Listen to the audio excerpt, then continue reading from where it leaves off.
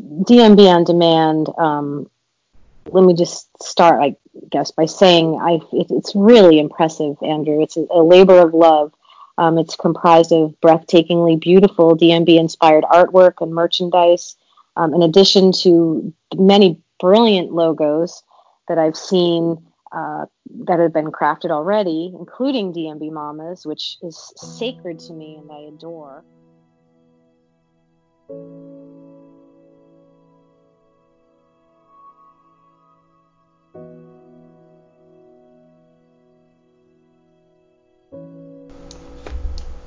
Hey everyone, and welcome to DMB On Demand, the podcast.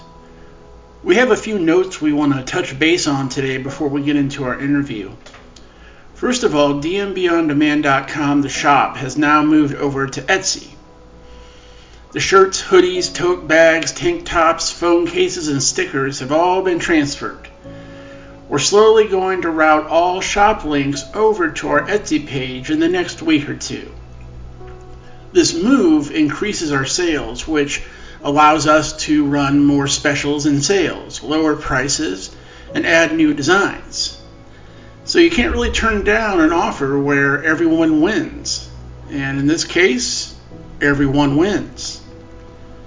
Regarding the podcast, we have new layers and a new format for the podcast that'll be coming out, and that's in addition to what we're doing with our interviews.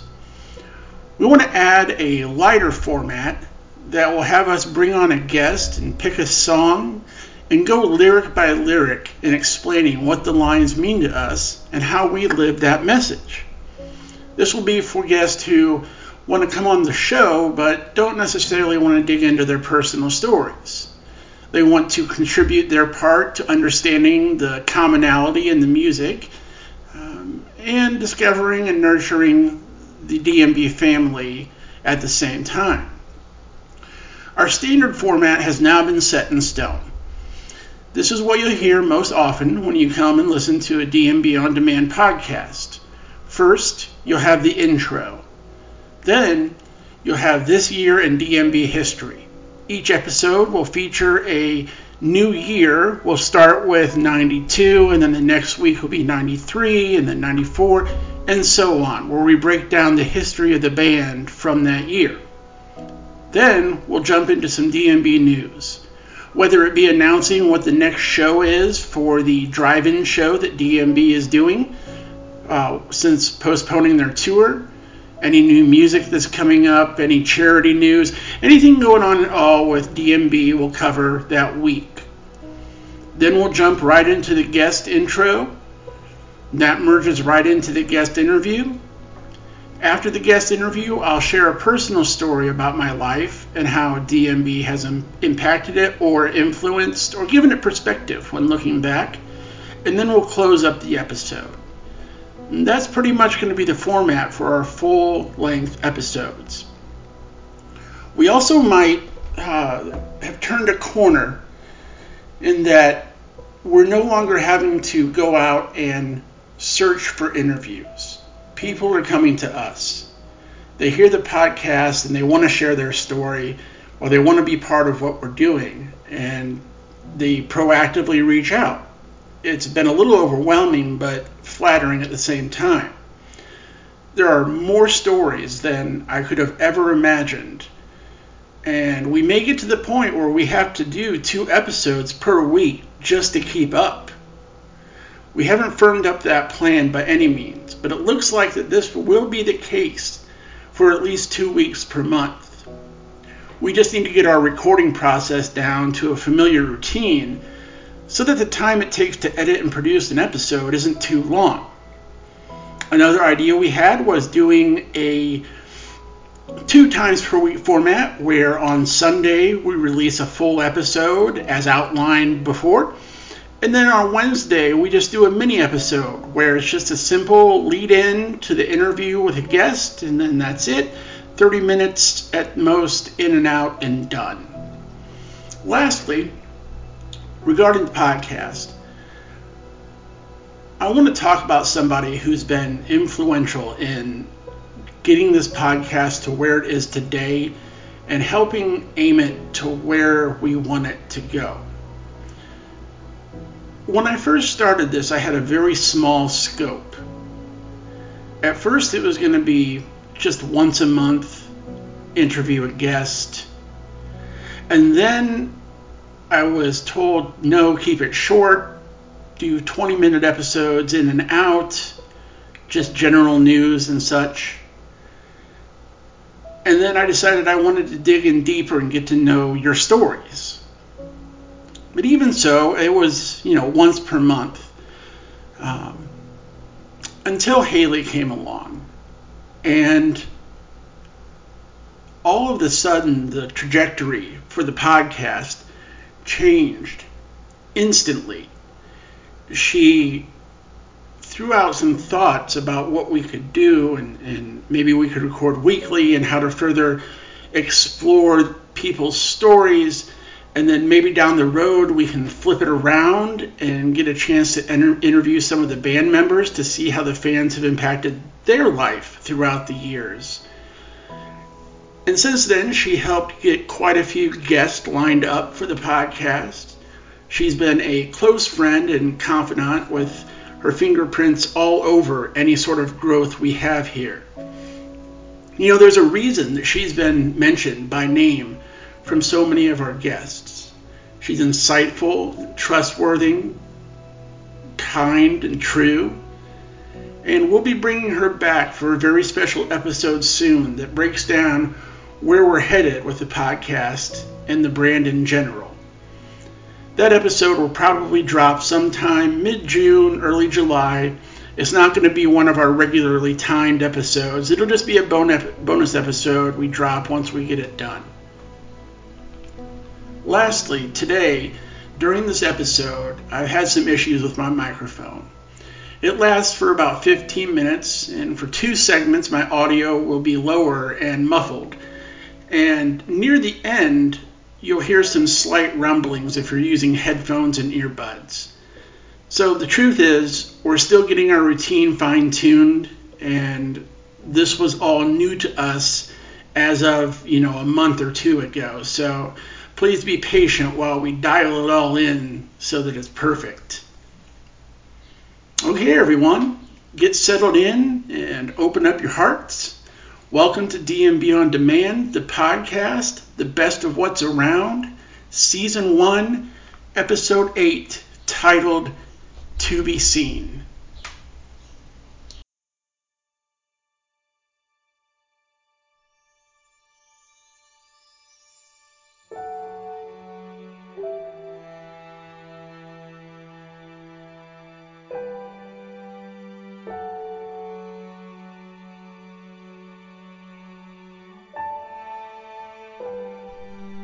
All right, ladies and gentlemen, today our guest is Leah, and otherwise known as DMBMamas on Twitter and Facebook and all the social media platforms.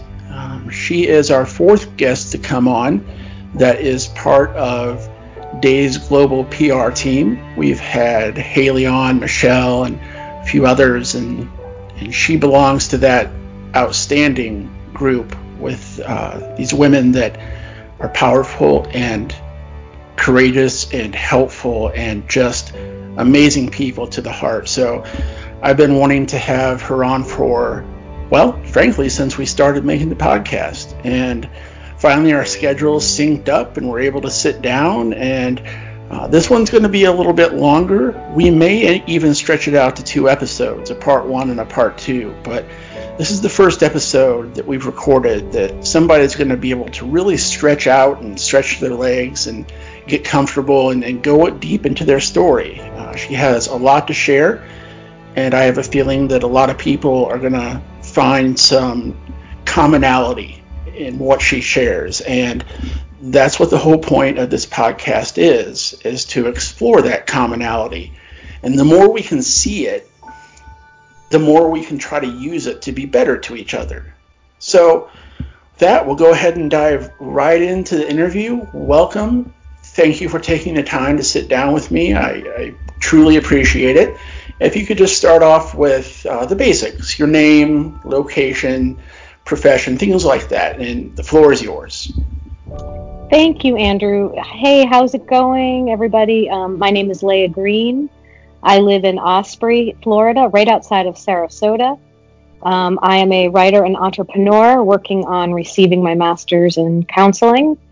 I'm currently I'm editing and republishing my father's unfinished book. It's entitled Emptiness to Empowerment, as well as working on a film project about my blind and deaf Olympic downhill skier dad and his inspirational life, his luvz, and his teammates like the legendary amputee skier Ted Kennedy Jr. I'm also working on launching a philanthropy-focused, fun, awesome new casino table game called Spectra with a couple of very close brothers of mine, my husband Joshua and our genius friend Gennaro. Thanks for having me, Andrew. It's so good to be here. Oh, not a problem at all. Thanks for stopping in. So can you break down a little bit, what do you do for work, your profession, and then outside of work, when we're not all stuck at home with the coronavirus social distancing, what you enjoy doing outside, whether you have any special interest or hobbies? But if you could speak to your profession and then what you do outside of work. Yeah, of course. Well, right now, I'm working on this project, a long-standing project of my dad's. He had written a book called Emptiness to Empowerment, Changing Physical and Other Losses into Strengths. And we're republishing that to a bit of a more mainstream Emptiness to Empowerment, Transforming Life Losses into Strengths. So this has been an ongoing project, and we're really excited about this. I am in the phases of getting my master's degree in clinical social work, and simultaneously I am mom to an adorable, funny, and smart 8-year-old. His name is Jude. I am a bit of a yogini, I guess. I've been doing yoga for many years, and I love to hike, and I love to camp and backpack, and I've been practicing, and I enjoy two forms of belly dance, Egyptian cabaret and American tribal style. I've been doing this since I was in my late 20s, and I really enjoy doing that. And I'm working on a teacher training program. We have this remarkable student program. It's called SEED, Self-Expression, Empowerment, and Education Through Dance. We teach children of all ages, from little seeds to our seedlings to our pomegranate seeds. And this is an after-school program for girls ages 15 to 18, teaching all sorts of empowerment, self-expression, as well as career mentorship and financial management. It's just an incredible program with dance as a reward. It's really remarkable. So I'm really proud of this. And my class, my band of girlfriends back in Santa Fe with Pomegranate Studios. I have some of my girlfriends out in Sacramento dancing with another ITS group. There's all sorts of belly dance out there happening right now.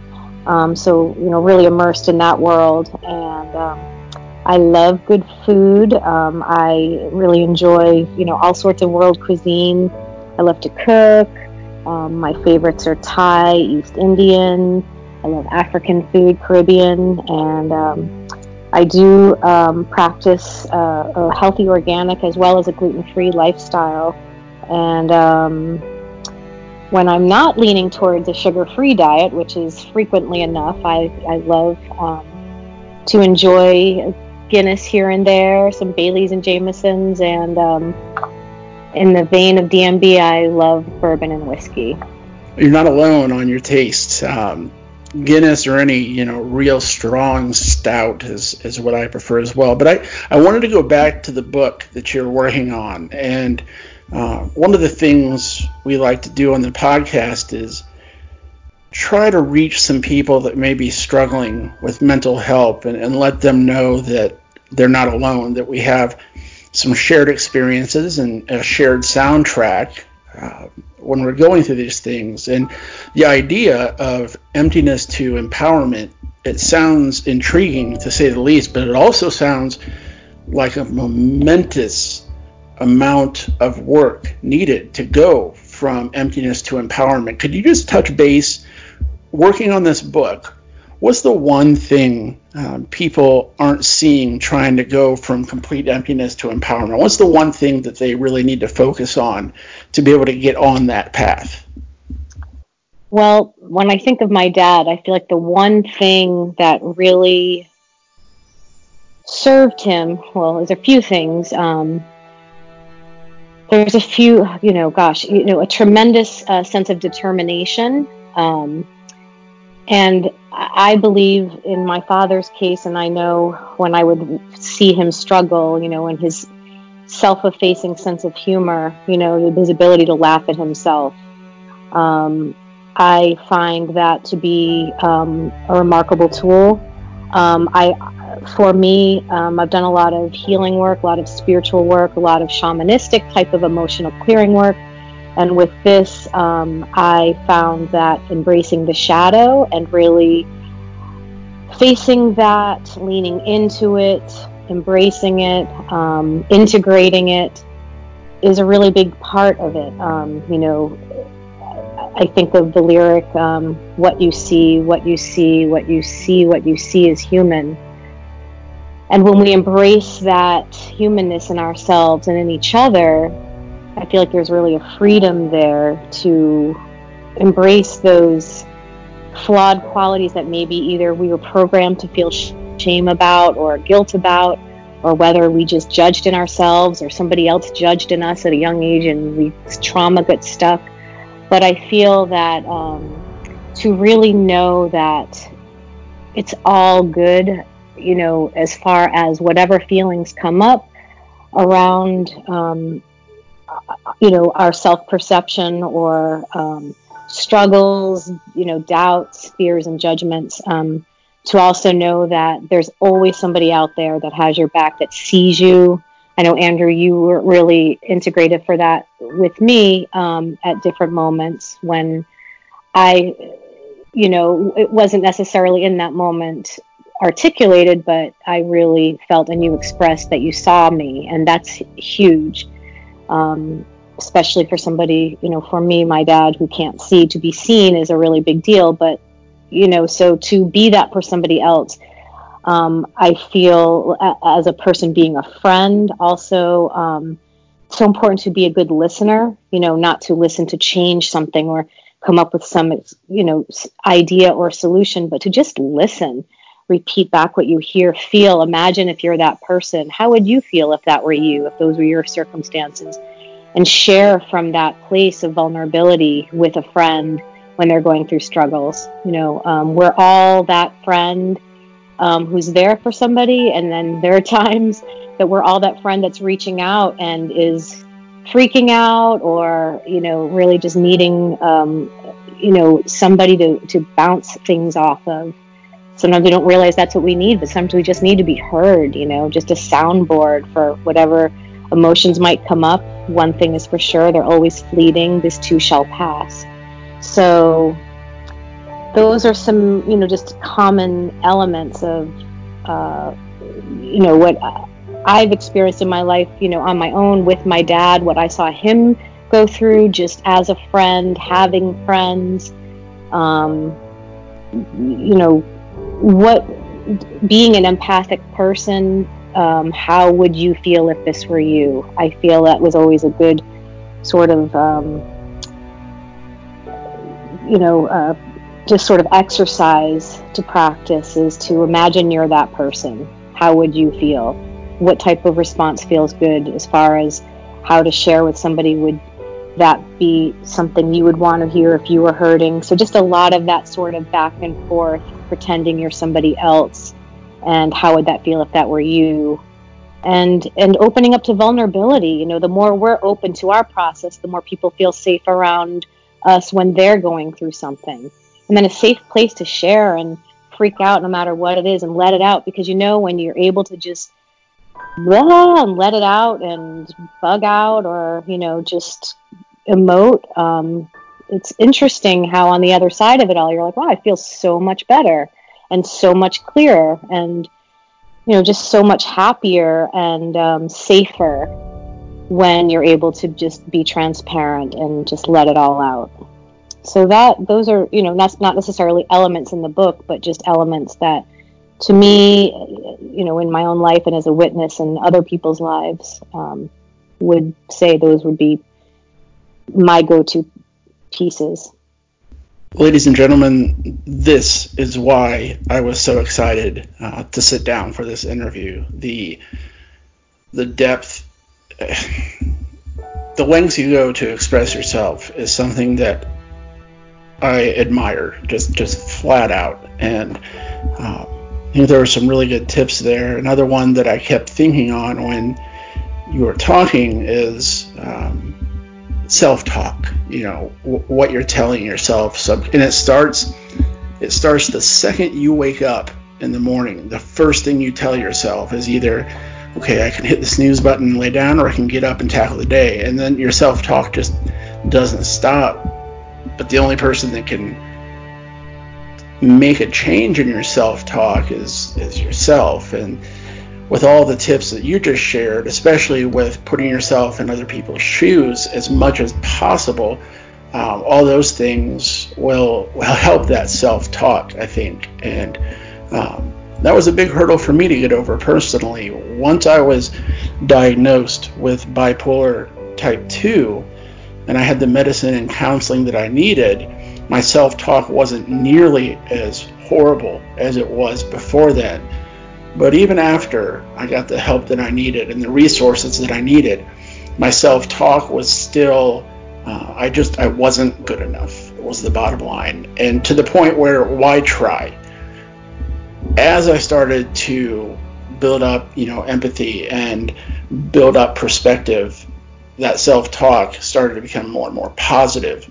And, everything that you just shared about getting from that emptiness over to empowerment is stuff that I really could have used when I was battling with mental illness. And so I think it's important that we support people who are trying to help others. And at the end of it, that's what you're doing, is you're just trying to help your brother and your sister live their best life. So thank you for going into that a little bit more in depth. So the podcast and the brand obviously circles around DMB and the music.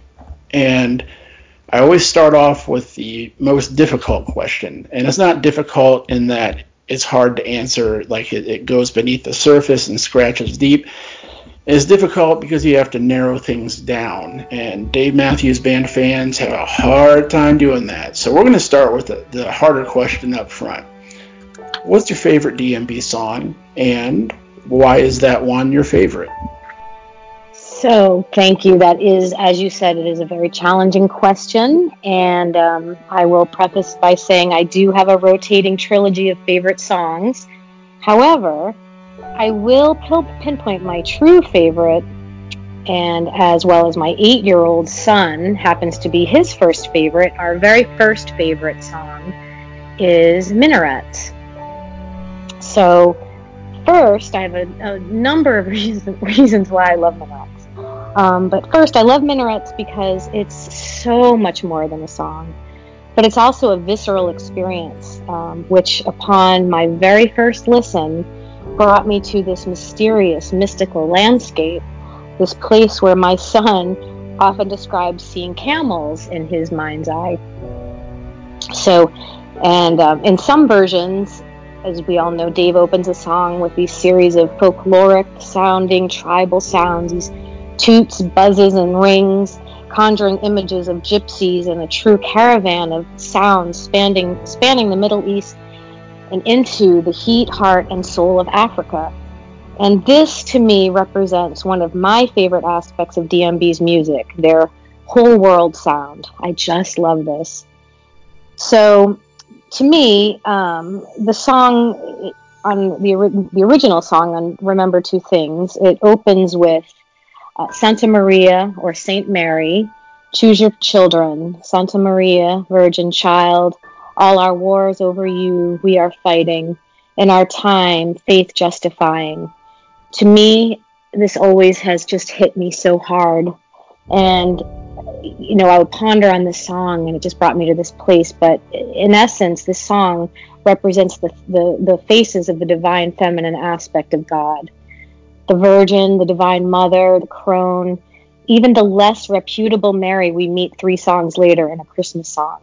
It's this trinity of divine feminine, the divine mother, and this face, the symbol of Mother God, is who we are fighting over and about. And to me, that encapsulates just so much of the essence of Dave Matthews Band, what their music means to me, this exaltation and cry out to the Divine Mother, the face of Mother God. It's just a very powerful song for me. It's a very powerful feeling for me.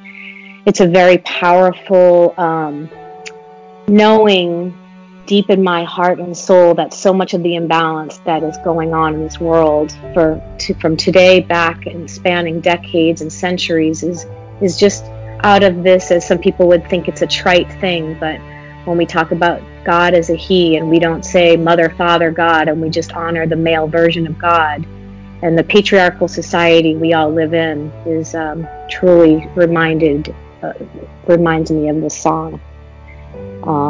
But to get back into the song, we've learned in literal terms that a minaret is a tall, slender tower, typically part of a mosque with a balcony from which the faithful are called to prayer. So in minarets, the setting is serious, it's sobering, and it's a core reminder, message through centuries of time and countless wars fought, and now a recent exponentially explosive expansion of imbalance and disease on this planet is at its core, to me, a result of this split and disconnection with this divine mother principle of God and thousands of years of worship of only the Father God aspect since sometime around 3000 BCE. In the song, the lyric, brother caged, Babylon will fall. Sister chained and bound, beaten and bleeding. The TV's on, to me this explains it. Wearing a tie like daddy speaks it. Screaming from the minarets. These screams from the faithful who adhere to the faith and promise of a Father God figure sitting on his throne alone in the sky is the result of a society out of balance for thousands of years. The story remains the same today, except the men wear suits and ties instead of robes and sandals, yet times they do change. So that is my favorite song, Andrew. So, after listening to that, I'm deadly serious. I could sit and listen to you break down songs all day long and not get even remotely tired. The perspective you have and the depth in that perspective is just mind-blowing to me. And hearing what you just explained, guarantee you I put that song on when we're done and hear it like it's the first time I've listened to it at all. So, keeping along the same line of thought, what is your favorite lyric from the band? Or it can be a couple if you want. And why is that your favorite lyric? So, another wonderful question that left me pondering for a bit of time. But again, brought me back to the core. I love so many lyrics. There's just scores of lyrics that I could say are my favorite, but and they're all embedded in my heart forever. So it's almost hard to choose a lyric than a song, but I don't know. They're both pretty challenging. So, however, as you know, Andrew, I have this thing about being seen, so to speak. So with this in mind, my favorite lyric is from Grace Is Gone, which is, take my eyes, take my heart, I need them no more. If never again they fall upon the one I so adore. And this song just gets me. This song, this lyric. So my dad, who passed in 2011 at the still very too young age of 64, he was blind and deaf with a degenerative condition known as retinitis pigmentosa. This disease erodes eyesight and causes blindness. And when he was a teenager, he was more precisely diagnosed with Usher syndrome, which also combines retinitis pigmentosa with hearing loss. So I have, as mentioned, I had this thing about being seen, as my dad never really, physically saw me until one day when I was in my 20s. I felt that although, he couldn't see me physically, I really felt we were having this awesome conversation, and I had the sense that he really saw me, and he saw my heart and got who I was.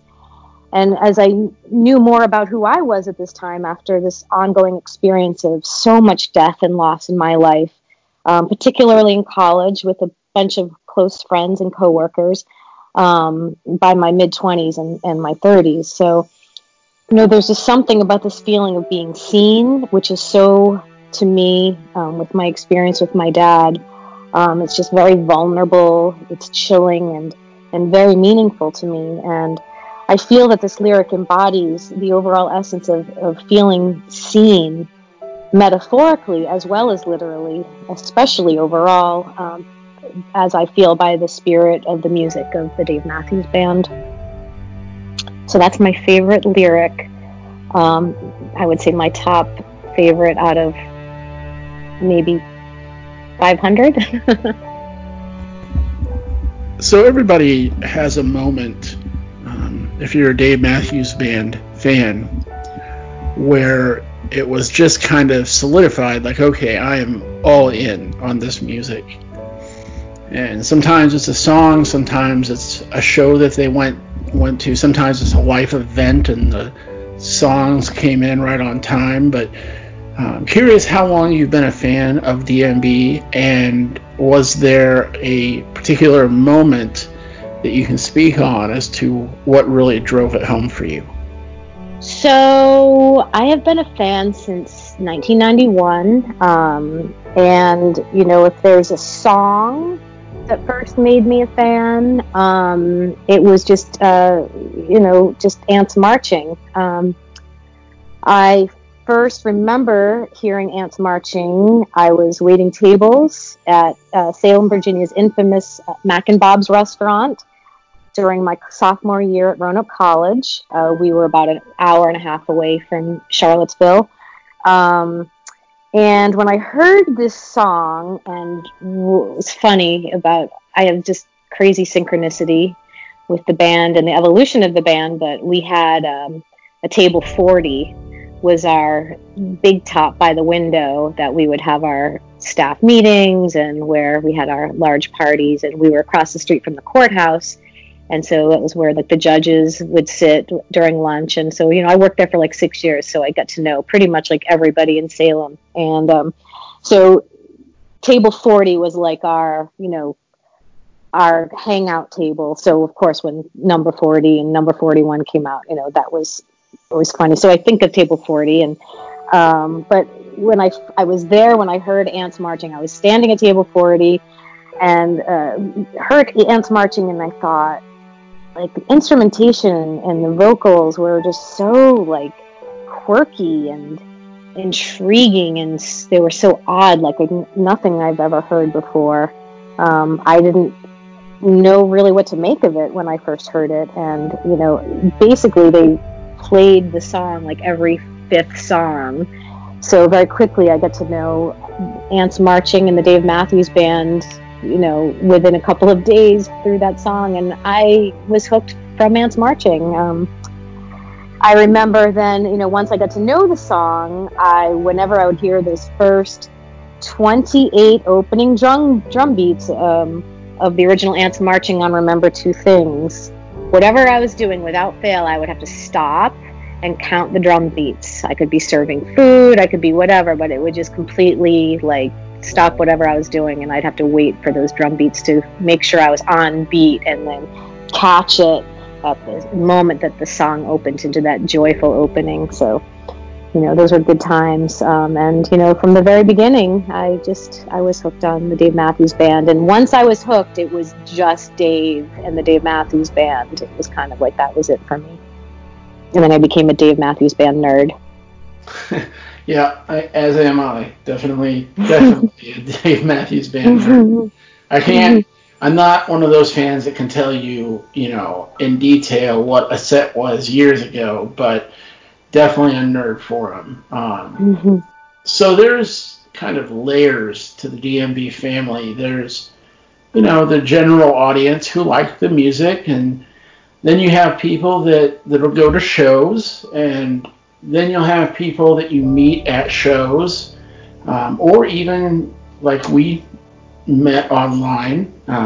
There's a lot of layers to it, so I'm curious what the DMB community means to you, and if you want to talk about it on different levels, whether it be the universal community or whether it be DMBMamas, there's so much depth to that community. I'm curious what it means to you.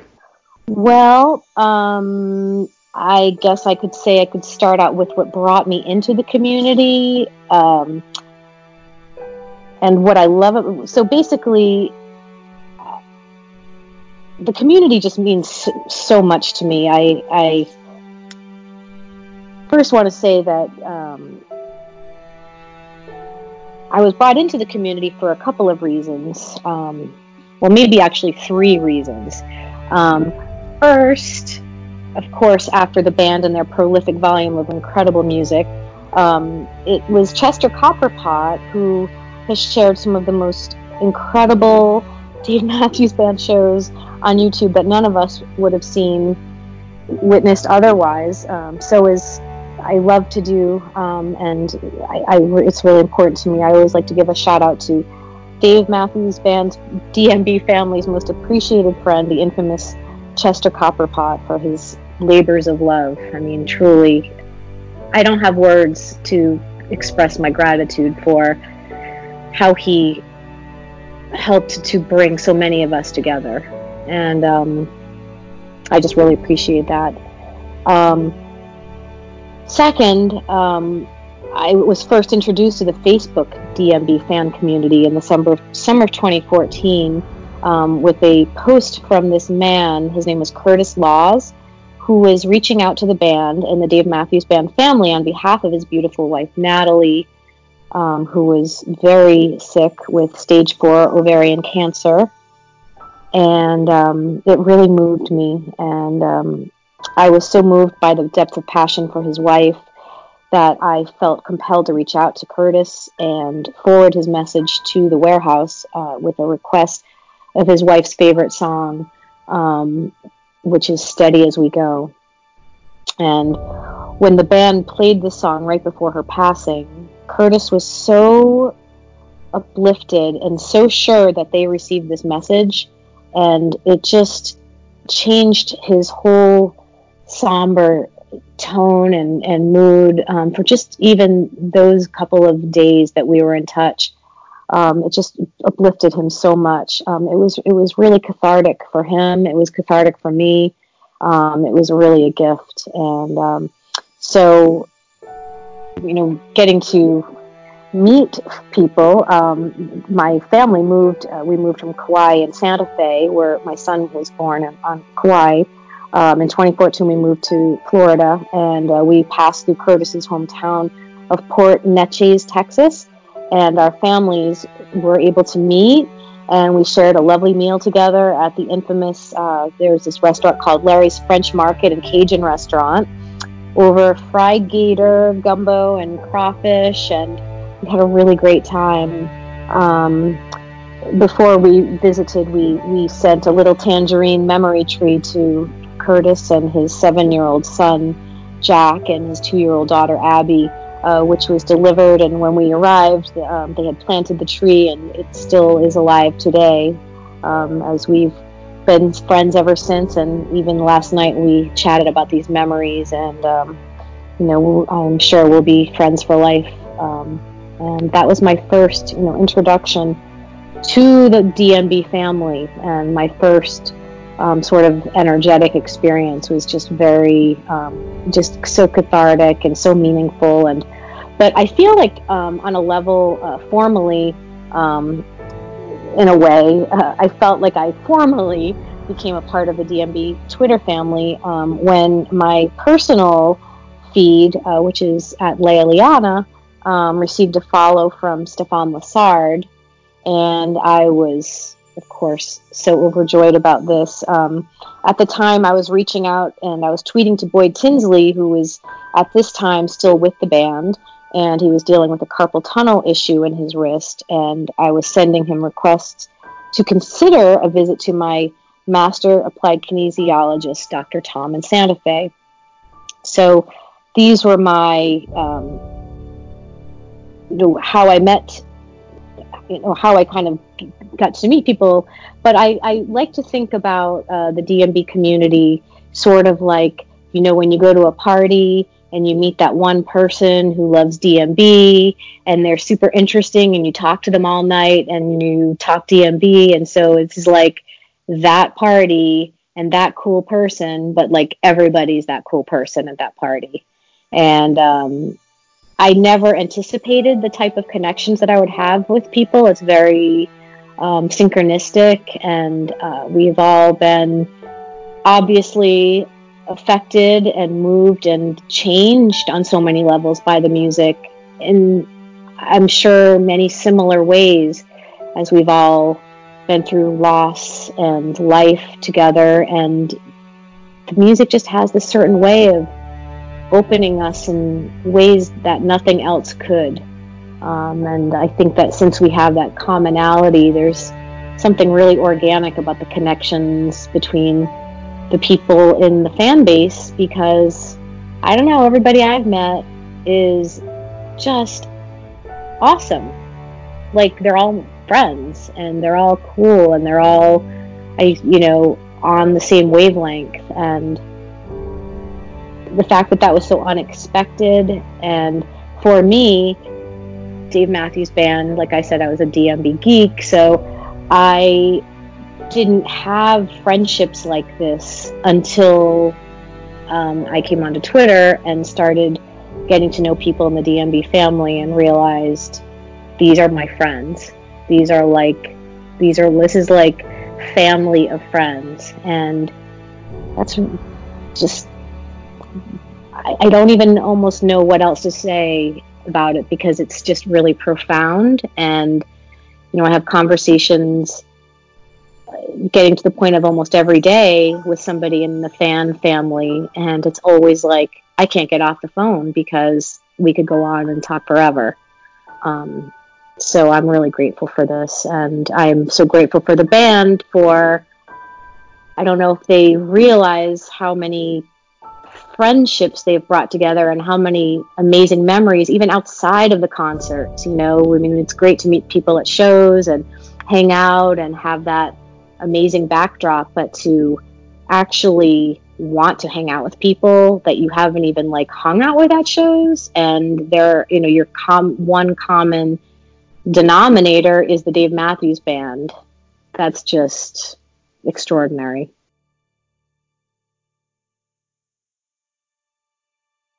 DMBMamas now, I feel, is, it evolved in ways already.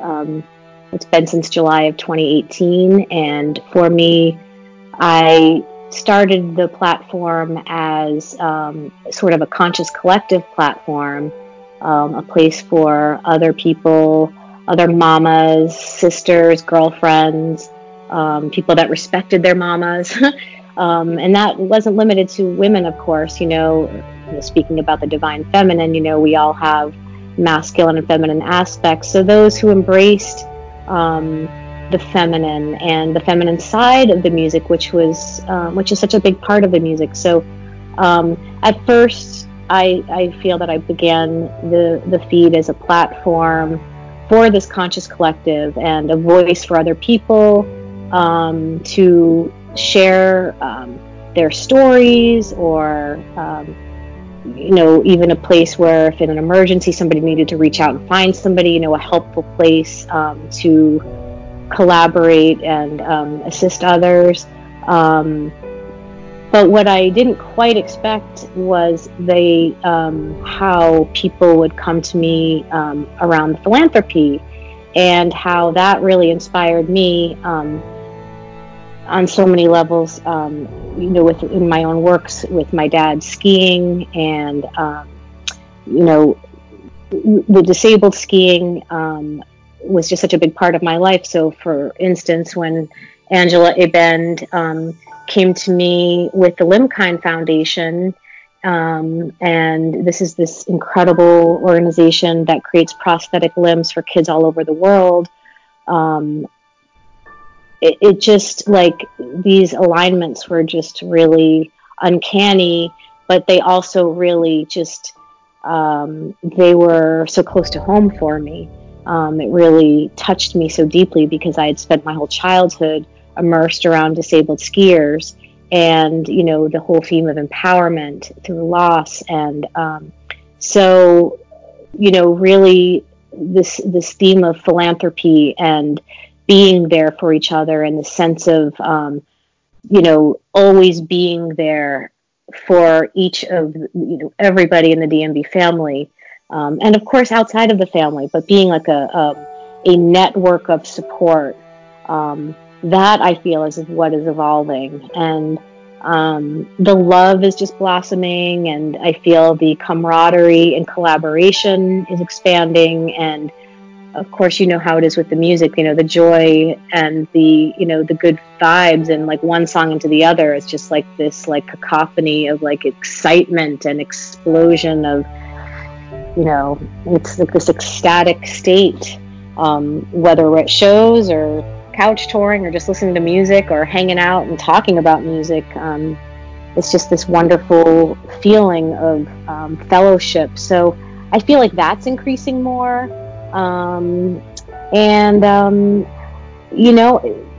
It sort of reminds me of when I think about DMB on demand and where it started and where it's going. It's like it's like just more of what you're doing now, yet at the same time, there's just so many hidden corners of where all these other wonderful opportunities show up. And I really have been enjoying that. It's just been a magical journey. It has just constantly connecting with people who are really wonderful, and bringing other people together. It's been a really, I know Dave once described beginning his history with the band, and how it was like, I don't know if he described it quite like, falling into a river per se, but all of a sudden it's like the river's taking you and you're just going with it. And I feel like that's sort of what's happening. I just didn't quite expect it to be as fun and connected, and a feeling of doing what I love to do more than anything else is to really, connect with this group of people. So I'm really happy with where DMB has birthed from, and I'm also really excited about where it's headed. Well, I think I said DMB, but DMBMamas is what I meant. So I wish I could elaborate on what DMB on demand is the way you just did with DMBMamas, but I can't. And what we are right now, we may not be in 3 months. The brand is kind of growing however it wants to grow. Kind of like you said, you get in the river and all of a sudden the river takes you, and you just have to let go. So one thing we do with our guests is try to get their input on what DMB on demand is and what they'd like to see it evolve into. That way, as we start to, well, not start to, but as we continue to grow, we're using notes from our friends to help guide that process. So what is DMB on demand to you, and what would you like to see it evolve into? So, and I'm not just saying this, but DMB on demand, let me just start, I guess, by saying it's really impressive, Andrew. It's a labor of love. It's comprised of breathtakingly beautiful DMB-inspired artwork and merchandise, in addition to many brilliant logos that I've seen that have been crafted already, including DMBMamas, which is sacred to me and I adore. I thank you so much for this again. The song artwork is incredible, and I know I'm not just speaking for myself when I say that seeing the images, beautiful images with the corresponding perfectly matched DMB song lyrics in my feed just make me smile every day. So I'm really happy with that. And in addition, I am enjoying already seeing the evolution of the DMB On Demand podcast. And I must say, I'm really partial to your guests. I really, I can say that I'm friends with every one of your guests that you've had on the show so far. You've interviewed some amazing people, and that I've wanted to get to know more about anyways. So that was, really great to get to kind of dive in without, having a group Skype conversation just yet, but we have a lot to talk about. So from this, I really want to thank everybody who shared their hearts and their stories with DMB On Demand. I think that's just a really great thing that's going on. I know from the very first show, hearing you speak with Jesse, I listened to that show in one take. I couldn't turn it off. It was it touched me. It made me cry. I loved hearing Jesse's story. It was just so meaningful to me. These stories that people are sharing, it helps others to find their own voices and share their stories. And everybody's stories are so interesting. And, there's always this sort of common thread, like of total understanding with what somebody's, experienced through a song or a shared memory with the Dave Matthews Band. So I'm really enjoying the podcast, and I'm really enjoying the store, and I think you're doing a great job, and I'm proud of you. Just want to say congratulations. So, like you said, it's a labor of love. It's something that I would do even if there was no audience for it. I like being able to take my skill and wrap it up into something that I love, such as DMB and its music. And I couldn't have said it any better about our previous guest on the podcast. And, talking about their stories, I end up feeling like we have more in common than we don't. And same thing goes with this interview here today. All of them have just been amazing. The vulnerability that they have coming on here and talking about some of this stuff is admirable, to say the least. So I agree. Yeah, world is kind of crazy right now, and I think everybody could use something to help give them perspective. So if you had the chance to sit down and play one song, just one, for the world to hear, every man, woman, and child would listen to the song, what song would you choose from the DMB catalog, and why would you choose that specific song? Kind of an easy one, but there are a few. But this song, I would choose, I wonder if anybody else has chosen this song yet, but I would choose Best of What's Around. So my reason for Best of What's Around is kind of obvious, I would say, but that I want to sing the whole song right now to just describe. But seriously, that opener, like all the way through, it's just, I feel, the perfect song to share with the world. It's friendly, it's sincere, it's so happy to see you. It's a kind-hearted song. It's like a reach out to a friend, a known friend or new friend. It's happy, uplifting. It's a there's always a solution kind of song, and I've always got your back kind of song. It's a song that's the friend you always want in your life. And to me, this song is also a representation of how over the past almost 30 years, the music of Dave Matthews has helped to bring out the most exalted parts of my own humanity, bring out the best of myself. I've described to our friend David of Shut Up, I Love You is what I love so much about that song. I feel like the music of Dave Matthews Band brings out the best in me and the best of others, and I feel like this song sort of speaks into that. It shines a light on one's true inner joy. I feel this. It shines a light on who we are. It reflects our human nature as well as our highest divine potential. And I feel that, this song represents how much the music overall pretty much transports us to this place whenever we listen to it. It just is so uplifting, and the music is so awesome in this way. It's like medicine to the soul. So I guess, I would say the best of what's around is sort of like a lantern in the dark kind of song, like that says it's all going to be okay, and I'm totally here for you. And it's that kind of song, it's just so sweet. And that would be my song. Well, to answer your question, no, nobody's chosen that song yet, but it's a good one, that's for sure. It always reminded me, some songs try to put a smile on your face. Some songs try to make you understand that it's okay, whatever rough patch you're going through. But this song always gave me a proverbial hug. That's what that song does. Oh. It just gives me a hug, wraps its arms around me, and lets me know, like, hey, it's all right, Mm-hmm.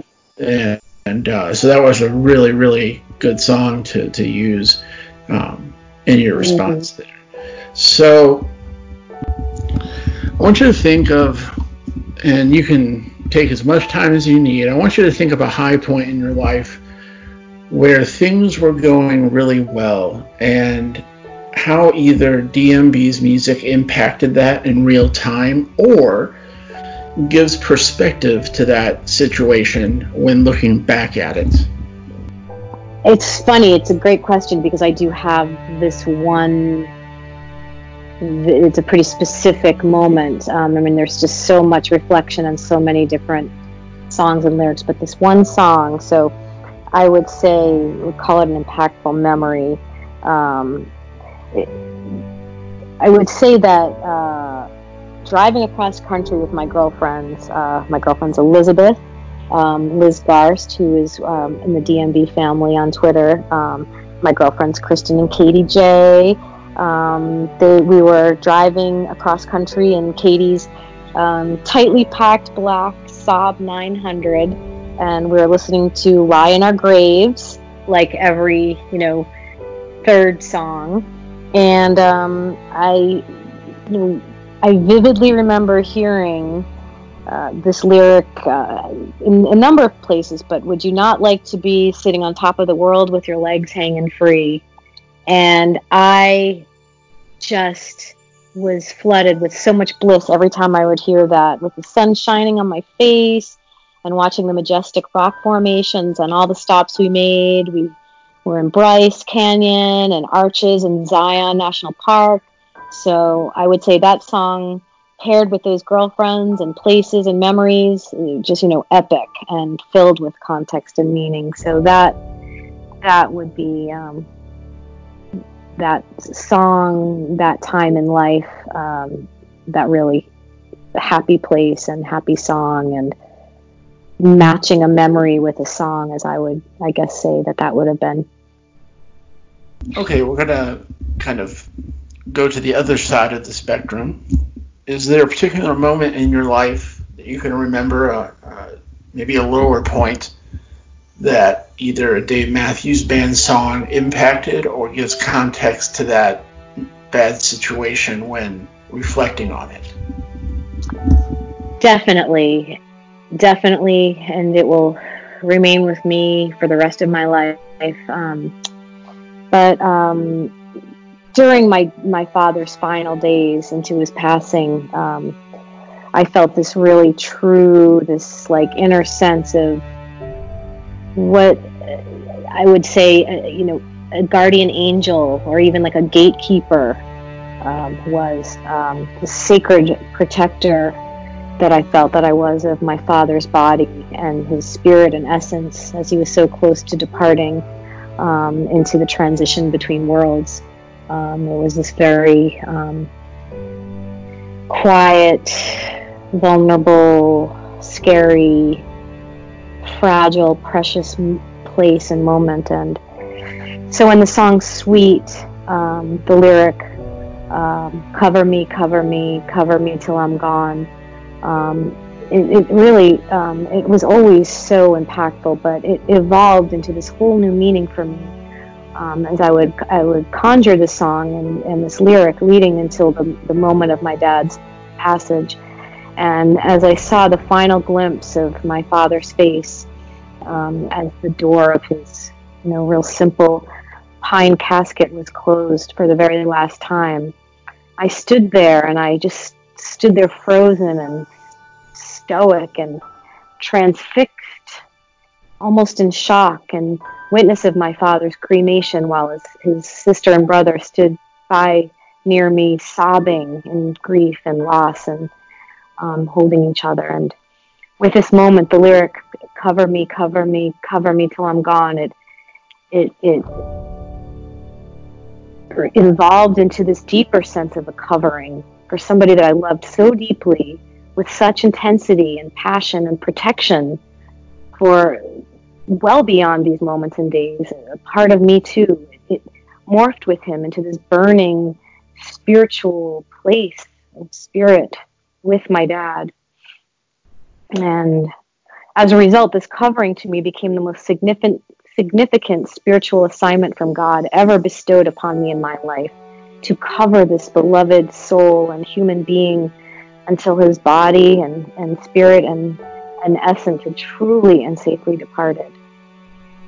And I always think of that when I hear that lyric, is, that sense of really covering somebody, covering for them, like guarding them with every single fiber of your being and every molecule of your essence until you know that their body and spirit are safe and free. So a little bit of a hypothetical for the next question. At least it's hypothetical for now. Maybe later it won't be. But if the band were sitting together in a room and listening to this podcast, what's the one thing you want to tell them?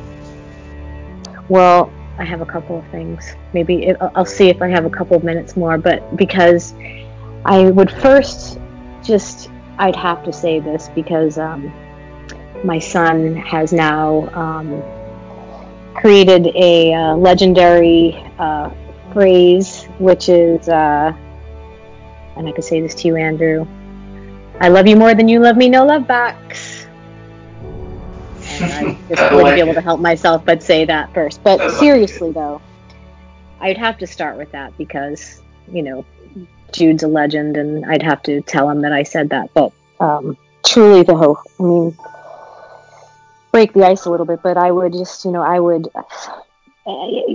I've got to say, I must preface this by, I've thought about this question over the years, and every time I'd think about this question, I'd stop myself because I get scared at the thought of that even happening because, I've mentioned that I've had a few blunders, and getting so tongue-tied, I'd only could imagine what I would say. But really what I would want to say was, thank you so much for your music and decades of prolific healing. It's not just music, it's healing music. And they're being the most stellar role models of amazing deeds for decades with their Obama Works philanthropy and their commitments in particular that really struck me to assist in the restoration of low-income housing in Charlottesville. I would, of course, congratulate Dave on his awesome book, If We Were Giants, and how much fun my son Jude and I are having reading it together at bedtime. And I would insist that, yes, of course, he is too a writer. And if I had another 2 minutes of their time, I would really want to bring up the subject of guardian angels and how I grew to learn that how I was this for my dad, and how truly, honestly, how each of them have been this for me in my life. As I've walked through my own places of suffering unimaginable, yet never alone with my band of brothers. The music of Dave Matthews Band, you guys have been a constant source and stream of light in the dark for me, Through the death of 5 close college friends, the subsequent loss of my father's sight and hearing, and my own getting hit and run over by a bus, and the devastating passage of my father, and the immediate following of the miraculous birth of my son, they have always been there for me in a particularly impactful, synchronistic, and mystical way, and no way that nobody else could ever have been. And I really want to thank them for those gifts. So we'll start to wrap it up with another difficult question, just in the same vein as the first couple questions. But it's a matter of opinion, so there's no right or wrong. What's the overall message that the band's music relays to the listener? Well, if there's an overall message that I get, is that you're never alone. We see you. We've got your back. We're all one. There's certainly a carpe diem, a real, again, this just sort of light in the dark, beacon in the dark.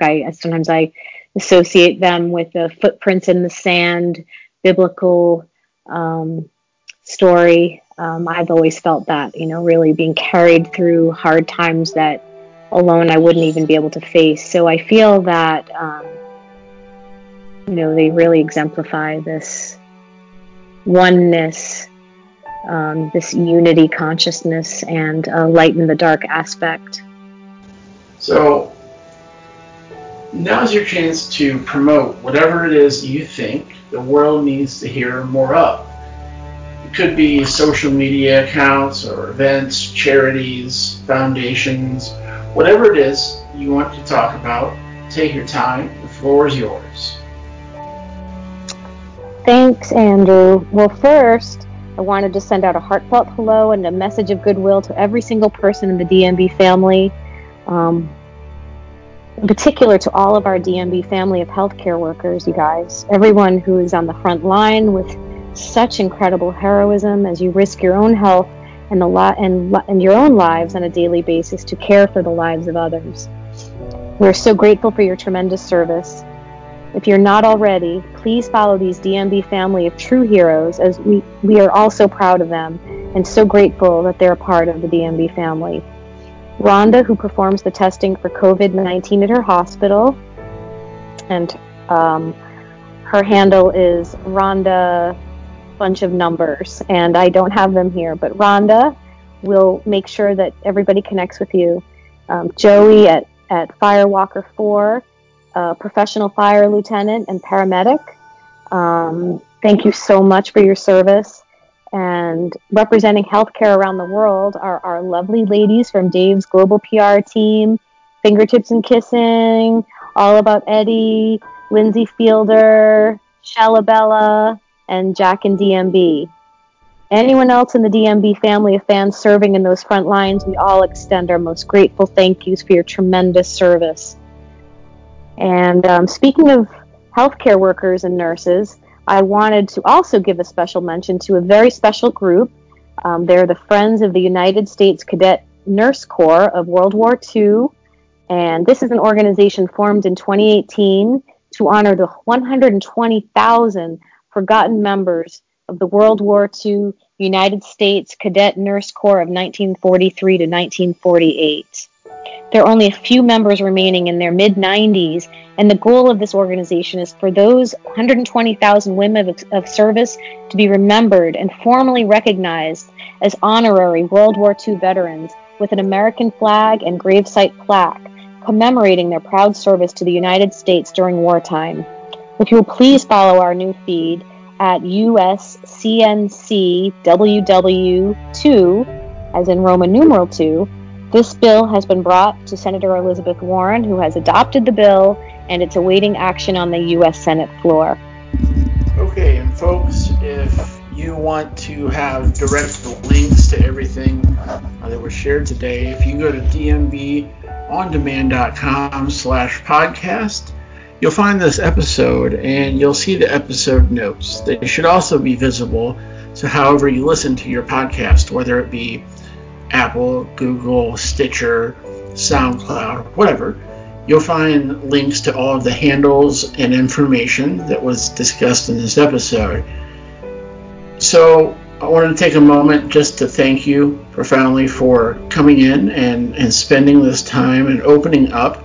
I know that it's not necessarily an easy thing to do, but you did quite well, and thank you for just taking your time and giving the answers the breadth that they deserve. So with that, I think we will sign off, and hey, everybody, listen. We see you. We see you. If you're going through trouble, if you're having a low point, if you're struggling with mental illness, God forbid if you're struggling with domestic abuse, we see you. So now you have only one job. The next time you go to the grocery, the next time you talk to a friend, the next time you talk to a family member, let them know that just like we see you, you see them. And that's the first step to being kind to one another. And that is what we need more than anything else.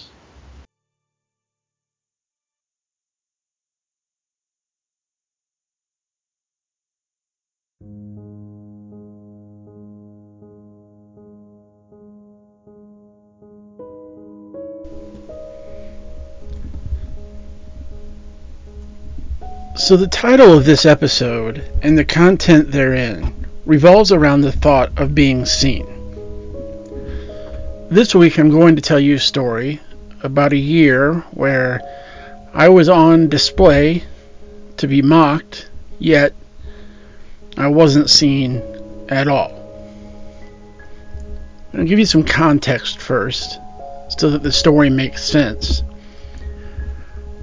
When I was 2 years old, my father was out in the living room, my mother was at work, and I was a climber.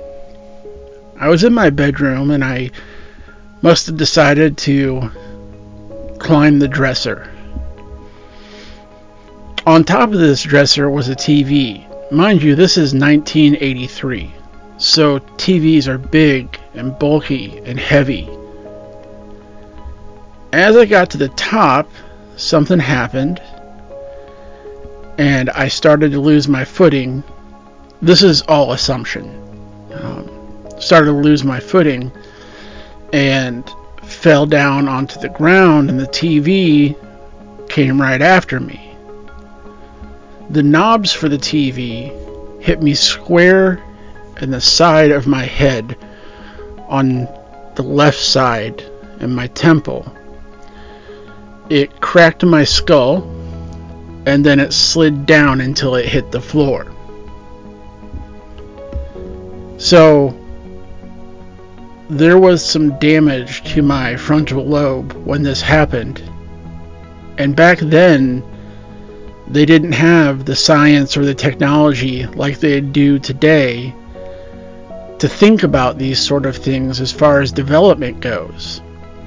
Their biggest concern was me not having a huge scar, which, by the way, to this day, not only do I have a huge scar, but if you look at my forehead, you can see and feel where the skull was fractured. Like I said, they didn't have a lot of the things that we have today to look at the layers and nuance of child brain development when accidents like these happened.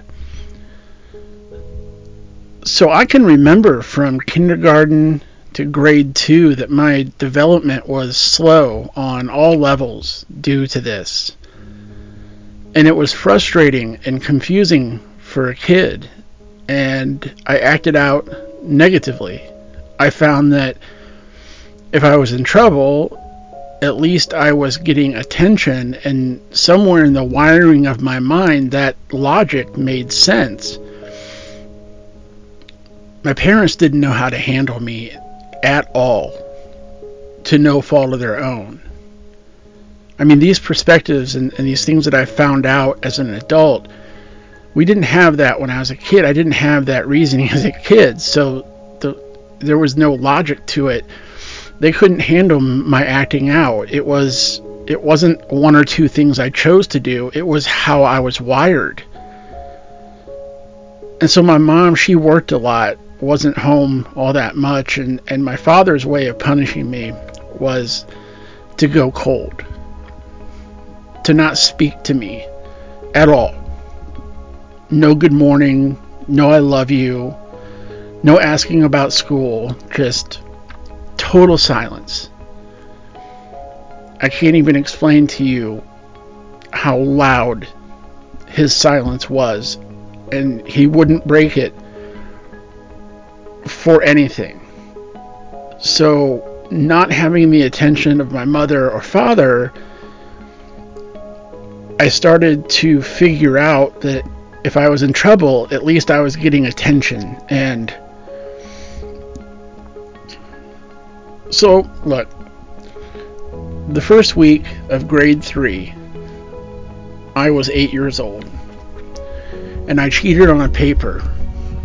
I remember getting the papers and erasing my name and putting somebody else's, and then doing the same to theirs, and not knowing that the handwriting was different enough that it was going to be pretty obvious.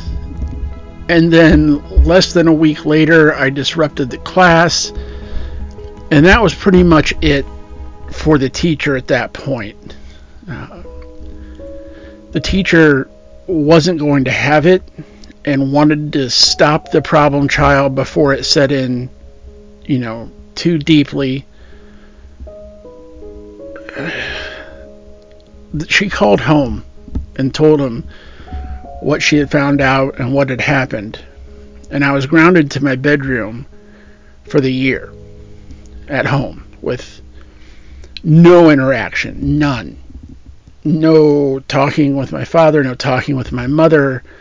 I was to come home, go to my room. I was to do my homework, tell him when I was going to bed, go to bed, wake up, stay in my room until I was ready to go to school. My dad would open the door, not say a word, and I would know it was time to leave. And that would be my routine. Sometimes, if I tried to talk to him too much, I wouldn't get dinner.